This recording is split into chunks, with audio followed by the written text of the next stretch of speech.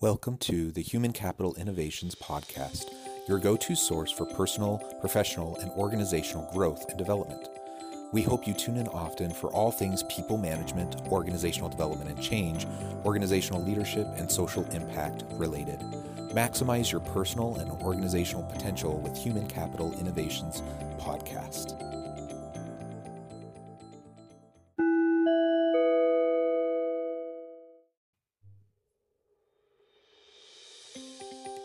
Welcome to the Human Capital Innovations Podcast. In this HCI podcast episode, I talk with Barry Rellaford about his work with learning and development companies and inspiration as a skill.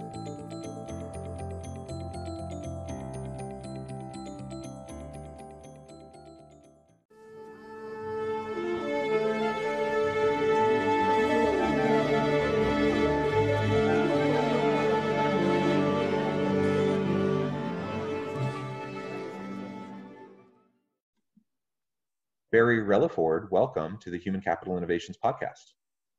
Glad to be here. Thanks, John. Yeah, I'm excited to have a chance to chat. We have lots of connections professionally and educationally. Both of us are alumni of Brigham Young University in Provo, and I know you teach there currently. I've taught there in the past, and it's a great place and a great place to teach and to interact with students. So that's really wonderful. But you also bring so much rich experience, with you. And throughout your career, you've done so many wonderful things in relation to people development. So today we're going to be focusing on learning and development within companies and what you've experienced. And then looking at people development more generally, and this idea of inspiration as a skill. I know you do a good amount of thinking and talking about that, so I thought that would be a fun area to explore together today. Sounds great. As we get started, I wanted to share Barry's bio with all the listeners. Barry Rellaford has a gift of engaging leaders and teams in an understandable, engaging, and actionable way. He has worked with leaders and teams from over 120 countries. His clients include InfoTrax, Tulsa Tech, Stratford Schools, Kroger, Procter & Gamble, Verizon, Pfizer Consumer Health, and others. His vocation of awakening people to purposeful work began in his youth in Paradise, California, from high school, where he engaged the student body as varsity mascot. That's super cool, by the way.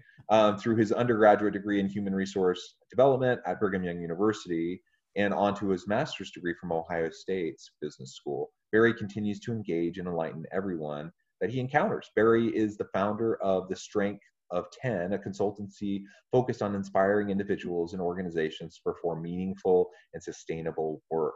He was a co-founder and master facilitator in Franklin Covey's Speed of Trust practice and co-authored the business parable, A Slice of Trust. Additionally, Barry is a Gallup certified strengths coach and facilitator of 3 Vital Questions. He serves on the board of the BYU Management Society and the LDS Publishing and Media Association. And I could go on and on and on about all of Barry's accomplishments and rich career history. Barry, before we jump into our discussion today, anything else you want to provide to the listeners and by way of background, personal context? This is the kind of stuff, John, that your mom writes about you, so it's, I think it's just more of, I love people and have been fascinated with people most of my life. And so I like to help people grow, particularly in the workplace. So, all these things are really, milestones along a journey of trying to understand people and how to help people accomplish what we're here for. So that's, I suppose that's helpful.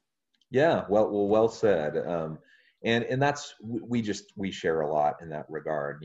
I feel like kind of my life's purpose is to better understand people and to help people better understand each other, whether that's within a family setting, an organizational setting, or what have you. And, a lot of what we do, a lot of what we teach, a lot of what we research, a lot of what we do in our consultancies is not rocket science. It comes back to kind of foundational principles Mm-hmm. and just being consistent and working on developing meaningful, sustainable relationships with people, whether that be with a spouse, with a kid, with a neighbor, with a boss, with coworkers in the workplace.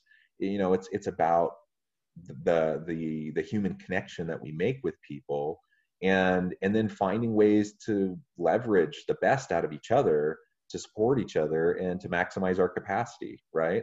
And within organizations, there's a business case to be made for that, because when you maximize the potential of your people, you're going to be more productive, and you're going to lower costs, and you're going to increase innovation and all of that, and that helps the business be successful. But there's the human element too. It's just about having meaning and purpose in what we do, Mm-hmm. and driving and pulling out motivation from doing that kind of work. I mean, that's what drives people to do their best work. Absolutely. Yeah. In fact, if anything, I think about it as a calling. I mean, the work calls to us, and there are things we're passionate about. We have gifts that we want to give away that bring us joy to give those to people. And so the workplace is one of those arenas or areas of our lives where that can happen. Yeah, absolutely. And so I'm curious, you've had a rich history doing work with lots of different clients, lots of different companies, perhaps any particular examples of places where you've worked when you've been in the people management type of roles, or learning and development types of roles. Anything you'd like to share with us? At one point in my career, helped run a company where we were, when I joined them, they'd come out of Chapter 11 bankruptcy here in the US, which allows you to reorganize your debts to keep operating. And so I joke about, I worked for a nonprofit. It wasn't supposed to be, but we weren't making money at the time, but we were able to operate, and then got profitable. We were a publicly traded company, and I led a function through the bankruptcy. They had actually shut down their human resources function. And I had just graduated with my master's degree and had worked in a great HR department at CompuServe. And so it wasn't a greenfield situation where we were really starting, but it was kind of a, hey, how do we got some opportunities here. And the term human resources was not very trusted, I guess, best way to put it, in the environment. So we were looking for a name, and I was talking to the CEO, the founder, and I said, I'm not sure if HR is the best, I'd spent some time getting to know people, and I said, I'm not sure HR is the best thing to call. He says, what do you want to call it? And I said, what would you think about organizational development? And he said, boy, it's kind of long. I said, yep, looking for the biggest title I can get.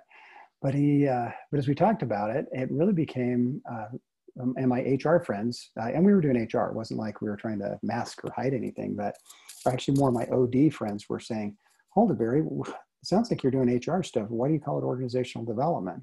And I said, besides getting a long title, I said, it's really about what we do every day is we help organize and develop.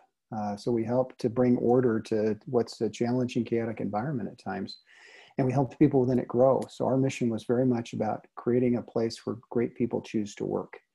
And each of those words was precisely chosen. And as we looked at it, it was, and I'd say to my OD friends, it's not just about doing surveys or group work. Yeah, we do that. But if you get to choose how you position your brand, your employment brand in the market, if you get to engage people as trusted partners and not just as hired hands, who gets selected, how they get onboarded, how they get compensated, how they get performance managed, how they get developed, how they leave the organization. If you get to influence all of that, that's really great work. And so that was my last kind of corporate job that I had like that. But it was it was a really great developmental experience. And those 7 years I spent at Meditech were very much kind of like a PhD in business. Well, very nice. And I agree with you. I think, I really bring an OD change management kind of training, development kind of a lens to HR. So, I teach a lot of different functional HR types of classes, and I do that kind of consulting work too. But to me, it always comes back to kind of these bigger picture questions. So even if you're doing something really technical, about the onboarding process, or you're doing something technical about the performance management process or whatever, it's still about OD. It's still about leveraging the people and creating the culture and creating the overall healthy work environment where people can do their best. And that starts from the very beginning of designing the work, that then goes into how you recruit applicants and screen applicants and hire applicants and onboard them and train them, and it feeds into everything that HR does, in my opinion. And I do believe that's how HR has shifted over time to have more of that kind of a strategic type of perspective to all of these more technical aspects. But you still find leaders, HR leaders, HR workers within organizations who kind of have the old school mentality as it relates to HR. And I think that's unfortunate because then you miss out and you lose out on the potential in terms of what good HR, good OD can do for you. Well, one of the things, John, that underlies this is one's view or beliefs about who are humans. What is it to be a person? And that sounds very philosophical, but as you know, teaching ethics, one of the things we talk about is philosophy. And you gotta, as a leader, as a servant leader, as somebody who's trying to make a difference in the world, you gotta get philosophy. You gotta think about, well, what do I believe? And when it comes to human resources or growing people, you gotta think, well, what do I think people are? What do I think it is to be human? And one of my influential professors at BYU was Terry Warner. Terry's done a lot of work that now has become the Arbinger Institute, so leadership and self-perception. One of the most influential books I ever read as an undergrad student was Terry Warner's The Bonds That Make Us Free. Yes, that's still one of my most powerful books. I was taking a class I had taken Stephen Covey's last class when he was still teaching on campus, and that was great. And he was actually on the board of a company I worked at. And one Saturday morning, I was a manager in this company, and we're up at Sundance, not far from here in Utah, or in Utah Valley. And I went to hear this professor, Terry Warner, speak. Stephen Covey shows up, and he's ready to take notes. I thought, I knew Dr. Covey was a really good student, but Terry Warner came in and blew me away. So it's like, wow. And part of what Terry's work that's influenced me over the years, and I continue to come back to and think a lot about, is it goes back to this idea is, who are we? What is it to be a person? And we can see people, and this goes into the work of Martin Buber and other philosophers, but it gets into, do we see each other? I call it open and closed. Terry talks about in the box, out of the box. But if I'm closed to the humanity of another, or if I'm doing HR from this perspective, I tend to look at people as human resource units, which one company I knew of, actually, they didn't have FTEs, full-time equivalents. They had HRUs. How many human resource units do we have? It's like, wow, because it shows the belief behind it. And do we see people as things, as projects, as objects? It's like my computer. When it doesn't work, I get frustrated. It's a machine. But we see people that way, as things, versus seeing people, and I call it the closed perspective versus an open perspective, which is open to their humanity. Are we open to people have talents and gifts and passion and mission and gift and, calling. They have weaknesses. We all do. We're foolish. We can be prejudiced, biased, weak, emotional, irrational, and yet so wonderful. And so when I think about human resources and org design and all that, is we really have to think about and talk about, for whom are we designing this? Because if we're not careful, we're designing it for more of a control paradigm that says, well, these are things to be controlled versus people to be grown. And it's not that we do it to them, we create the conditions in which people can flourish. Yeah. And when you have that kind of an approach towards people within organizations, people as things to be controlled, to be manipulated, to be, whatever, then it leads to exploitation, right? It can, absolutely. And whether that's the intention or not. And that's, most people don't have that intention. Most people don't go to work thinking, I'm going to figure out the best way to exploit my people today, But when we have that mindset, it just naturally happens, because you just start to treat the people, just like you treat a piece of equipment or whatever, and you start to see them as replaceable, easily replaceable. And the problem with that is that we know there's so much research that shows, there's metrics around we have KPIs and we have the various metrics to understand how people are performing and the cost of an employee and all of that. But there's so much intangible that comes from people within an organization that's really hard, if not impossible, to measure, but it's easy to see when it's flourishing. And it's that dynamic that happens, the synergies that happen as you have dynamic teams working together to drive solutions, to innovate, to enhance, quality and productivity measures, whatever. And that's what we're looking for. And if we're just treating people as things, we're not going to get there, because people aren't going to feel valued. They're not going to feel invested in. They're not going to feel seen and heard. And they're when that happens, people kind of tend to do the minimum. They tend to try to play it safe and not make waves and just kind of get by rather than doing their best work. And that's not to the benefit of them or the organization. Absolutely agree, John. And it's the thing where, again, we can be imprisoned by our beliefs and our language, not to be snarky or anything, but even the term human resources equates people with financial or information or capital resources. And even when we say human capital, again, I know it's an HCI broadcast, and I think that's one of the things we're searching for in our culture, is trying to figure out how do we believe better? Because we don't want to be seen that way ourselves. And I agree with you. I don't think most leaders I've worked with are really good human beings, but it doesn't mean we don't do stuff that we are unaware of and are unintentionally. And it doesn't mean we don't bring about harm. And we're seeing, and when people don't feel like they've got a voice or choice, we will resist, and we will do it in every way we can. And I think we're seeing that in our American society today and across the globe. So people are saying, I do not want to be diminished. And I don't want to be diminished either. And it's how do we create bigger conversations? Reminds me of this, it's not great poetry, but it's Edwin Markham who said, he drew a circle that left me out. Heretic, rebel, a thing to flout. But love and I had the wit to win, and we drew a circle that brought him in. And as cutesy as that may sound or trite, I think about this bigger circle that we need to do. And I believe in this profession that we're in. It used to be one where you go for your career to die into personnel, or you can't make it in a P&L role, so we'll stick you into the HR thing. You can't do too much damage there. I think it's transformed, and it's more than just a seat at the table that we're looking for as HR professionals, but really saying we need to create different conversations. We need to create different organizations, different relationships, as you mentioned earlier, John, are critical. That this connective tissue that we have that needs to expand. It's a more complicated world, and we need better responses to that.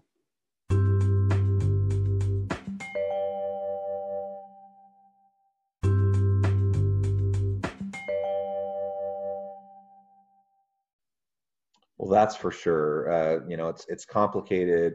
We have an increasingly interconnected, globalized economy. We need to have much more, stronger intercultural, cross-national competencies. Everything's just more complicated. Everything's more messy and more nuanced than it's probably ever been. And isn't that awesome? I'm sorry to interrupt you, John, but there's this great quote by George Land who said, growth is making increasingly complex connections. Yeah, I love that. That stuck with me. And I agree with that. The complexity is actually a really good thing because it allows us to get greater growth. But boy, we got to be smart and wise and truly loving through all this. Yeah, well, exactly. The growth comes from the tension, right? Mm-hmm. Growth comes within that realm of complexity and ambiguity and nuance in that wrestle. That's where we find out more about ourselves and each other. That's where we see what we're made of. That's where we learn, we make more of those connections. And most innovations happen within that kind of a space, right? Mm-hmm. It's when we have those organic opportunities to connect, and whether it's us individually making mental connections between different things that have never been connected before, or people connecting that have never been connected before. That's where the good stuff happens. And so, yeah, we don't need to see the complexity, from a lens of fear. We see it from a lens of opportunity. Mm-hmm. So John, Absolutely. what drew you to this field? What brought you to the field of people development? Yeah. Well, I don't want to bore people too much, but I wrestled, as an undergrad with what I wanted to do, and I switched majors 4 times, and Awesome. and I was an accountant actually. I was Mm-hmm. an accounting major at BYU. Great accounting program, and I was good at it. And I figured, hey, it's a good program, and I'll have a stable career, and whatever. And then I'd served an LDS mission in South Korea, so I Mm. was minoring in Korean. And one day my Korean professor walks in the room, and he's like, "Hey, who wants to go back to Korea for an internship over the summer?" And I didn't even know what it was going to. Yeah, I didn't even know what it was going to be, but I just raised my hand. I'm like, that would Yeah. be awesome. I wasn't married yet. I did marry young, but I wasn't married yet, and I decided this would be awesome. So I went back, and they just put me complete, like it was complete chance, right, or luck or blessing or whatever. But I ended up in the corporate organizational development office for LG Oh, Electronics wow. in South Korea. And that's all it took, like a Mm-hmm. summer of that. And I'm like, I don't want to do accounting. So I came back, to BYU, and I was in the Marriott School, but I went and started talking to some of the OB Mm-hmm. professors and HR professors. David Charrington was a mentor of Mm-hmm. mine. And at the time, they didn't actually have an HR undergrad Mm-hmm. program or an anything related to that specifically. Right. And so they just said, go do social science. So Mm. that's what I did. I minored in business. I switched out of accounting. I switched to sociology Mm. actually, and then I ended up doing focusing on HR in my master's program, and then I went back to sociology for my PhD. So I mean, really, I always had this sense that I like to teach. I like to work with people. I have a very analytical mind, but I like to find ways to translate that over into helping people be more effective. I come from a family of social workers and Mm-hmm. educators, and so I kind of took a slightly different route, but Mm-hmm. it's a lot the same also. And it's just applied in an organizational setting. And so that's really what drew me in, and then the more I got into it, the more I just was fascinated with it. So my real connection with HR originally was organizational development, Mm-hmm. training and development. I worked for a couple of years in the human resource development office at BYU Mm-hmm. while I was going through my master's program. And yeah, that sold me. And so at that Wow. point, I was doing consulting work. I'd worked as internal and external consultant with various organizations. I thought that's what I was going to do full time, but then I decided to go on for a PhD and go the professorial route. But it's been a passion of mine ever since. Thanks for sharing that, John. That's really inspiring. And it actually, it just gets me thinking about what you mentioned about this inspiration skill. Um, I believe everybody there's this, I don't know, we call it hidden, maybe neglected capacity well, let me back up. I believe we're running through our bodies right now are radio waves, uh, telephone signals, the internet, all this. I worked in telecommunications, so I kind of understand how some of this stuff works. We got all these waves passing right through our bodies. We're not aware of them. And unless you have a device that can pick them up, telephone or, computer, et cetera, they just pass through and we're totally unaware of them.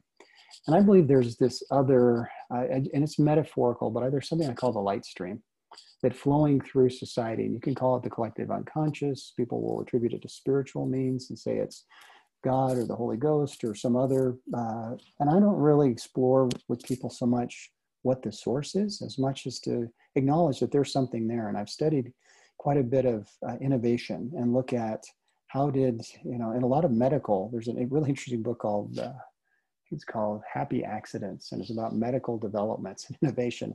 And it's on one hand kind of scary to think, oh, all these things like penicillin and others were just accidental.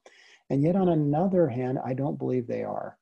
I really believe there's this, and I've studied poetry and music and all kinds of discoveries. What you find is it's not just this flash of inspiration. There's often years of thinking and cultivation to where, as I look at it as a skill, as saying, if we grant that there's something like that there, when, like for you, that you happen to be in a place where this professor says, hey, who wants to go to South Korea? And you're going like, hey, I'd do that. And you'd already been there.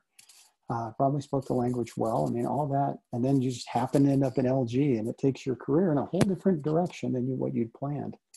To me, there's 4 steps I often work with people, is saying the first one is to get open.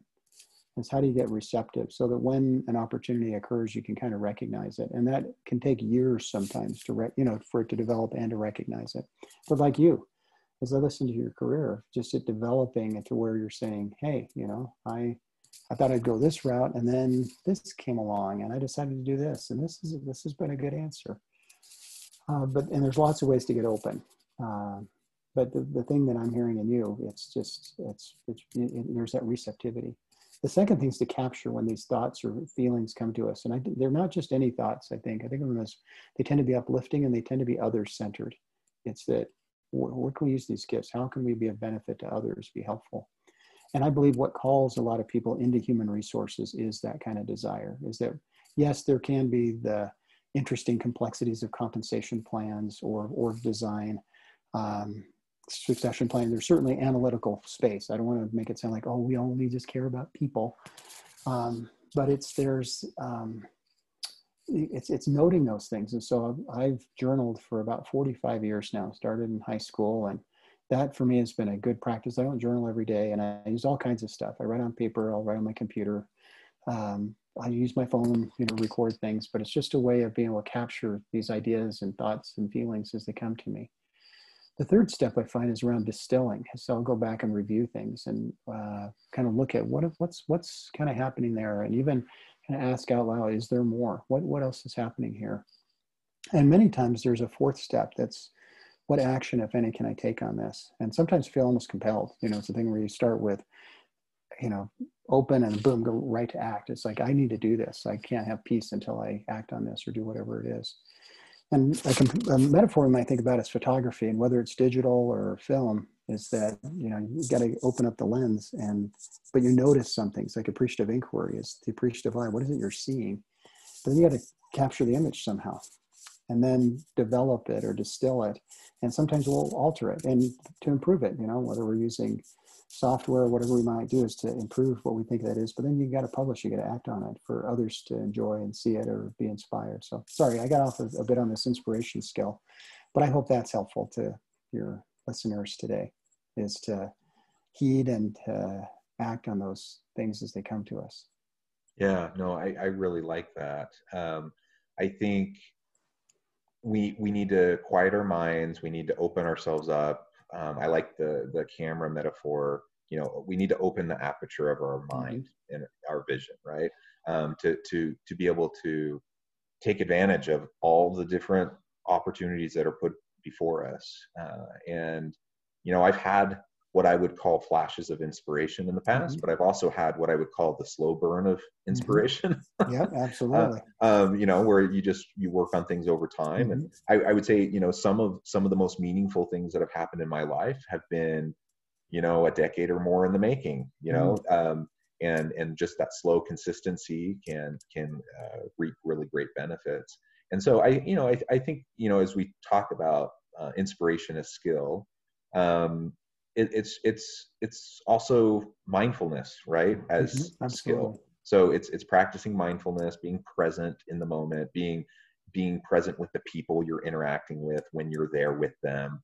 I think all of that leads to our ability to have that kind of inspiration, regardless of what one's personal religious beliefs may be, or metaphysical kind of framings, or whatever it is. I think we can tap into that opportunity to quiet our minds and connect, and that human connection is where the magic happens. And so I hope people can look for ways to have those opportunities in their life. Yeah, you use a great word here. It's the word mind. And I lived in France, and the word in French for mind is esprit, or this was a clothing brand for a while, but it also means spirit. And it's kind of interesting. Mind, we often think about our brain, but brain's this organ up inside our skulls, but the mind is more than, I think, just how we process thoughts. In fact, a lot of neuroscience is saying that we don't just process information up in between our ears, but there's a neural net throughout our whole body, and that we do process things. We'll feel it in our gut, but we're actually processing because our nervous system is a network. And being able to, again, people have lots of different beliefs around spirit or this essence of people that's more than physical, and being able to tune that in and to be mindful or spiritful in a sense. And as I look at the great companies I've worked with, the great leaders I've associated with, there is a spirit, there's an ambiance, there's a kind of ineffable essence about them and the culture. Culture is really hard to define, and a simple definition I like a lot is it's what we do together. And you mentioned social work. My mom was a social worker as well. And it was years later after I'd been in HR inside of companies that it kind of struck me. It's like, I'm doing the same work my mom does, only I'm doing this corporate thing. I'm doing corporate social work, HR. And I thought it was kind of funny at first, but it's like my intent and hers were very similar. So you want to help people in the world and to have a better lives and fulfill their potential. And that was kind of a cool connection. So it sounds like you've got some of that in your background as well, John. Yep, I do. Well, Barry, it has been a real pleasure talking with you today. I think these are all topics that we should always try to think about and explore, self-reflect on. You mentioned journaling. I think that's a really just simple practice, a simple habit to that can reap a lot of benefits as we journal, as we critically self-reflect on what we're dealing with and the opportunities that we're given, that can really pay dividends down the road. I hope as we move forward that listeners can consider, what we talked about in terms of inspiration as a skill and the value of the innate human value of the people around us, whether it's within organizations, whether it's within our home, in our neighborhoods, whatever. And hopefully we can find ways as organizational leaders to better support those that we work with, to be a servant leader like you referred to earlier, and ultimately help people fulfill their potential. I think that's what it's all about. Before we close today, Barry, I want to give you the last word, and please share with the listeners how they can get connected with you and find out more about what you do. Great. Well, thank you, John. I really appreciate your listening. There's a Jewish rabbinical phrase that there are ears that open mouths. I think of that as that true listening invites true speaking. So I feel honored that you want to visit with me today, and I hope something I've shared has been of value to people. As a coach, one of the things I find is that we already have access to the wisdom we need to govern our lives and our work very effectively. And I think this inspiration skill helps us access that. And too many times we keep searching for something when we really have a lot of these answers already. And like you say, it's to be mindful and quiet ourselves and to just be with it and and be open, and not closed. Because when we close ourselves off to others, we also close ourselves off from our true selves. Because to be human is to be in relationship, healthy, trusting relationships. So best way to contact me is just my name, Barry, Barry, Rellaford, Rellaford, Barry Rellaford at mac.com, MAC. Is just people send me an email, and I'd love to visit and see if there's anything I can share that'd be useful. I am working on a book on inspiration as a skill. It may not be the title, but I'm making some good progress on it, but hope to publish that either late this year or early next year. But we're glad to visit, see if there's anything I can do that would be helpful to others. Wonderful. Thank you, Barry. It's been a real pleasure talking with you today. I hope listeners will reach out to Barry, find out more, about what he's doing, get connected on LinkedIn, and check out the work that he's doing. I hope everyone can stay healthy and safe, that everyone can continue to find meaning and purpose at work each and every day. And I hope everyone has a great week. Thank you. Thank you, John.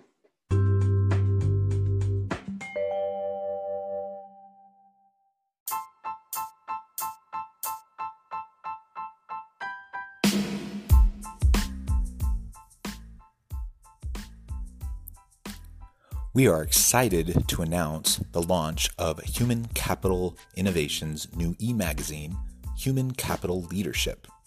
Human Capital Leadership is a free interactive e-magazine with the mission to help individuals, leaders, and organizations find innovative approaches to maximize their human capital potential. We will be publishing issues quarterly in August, November, February, and May. We hope you'll check out our first issue, and please let us know what you think.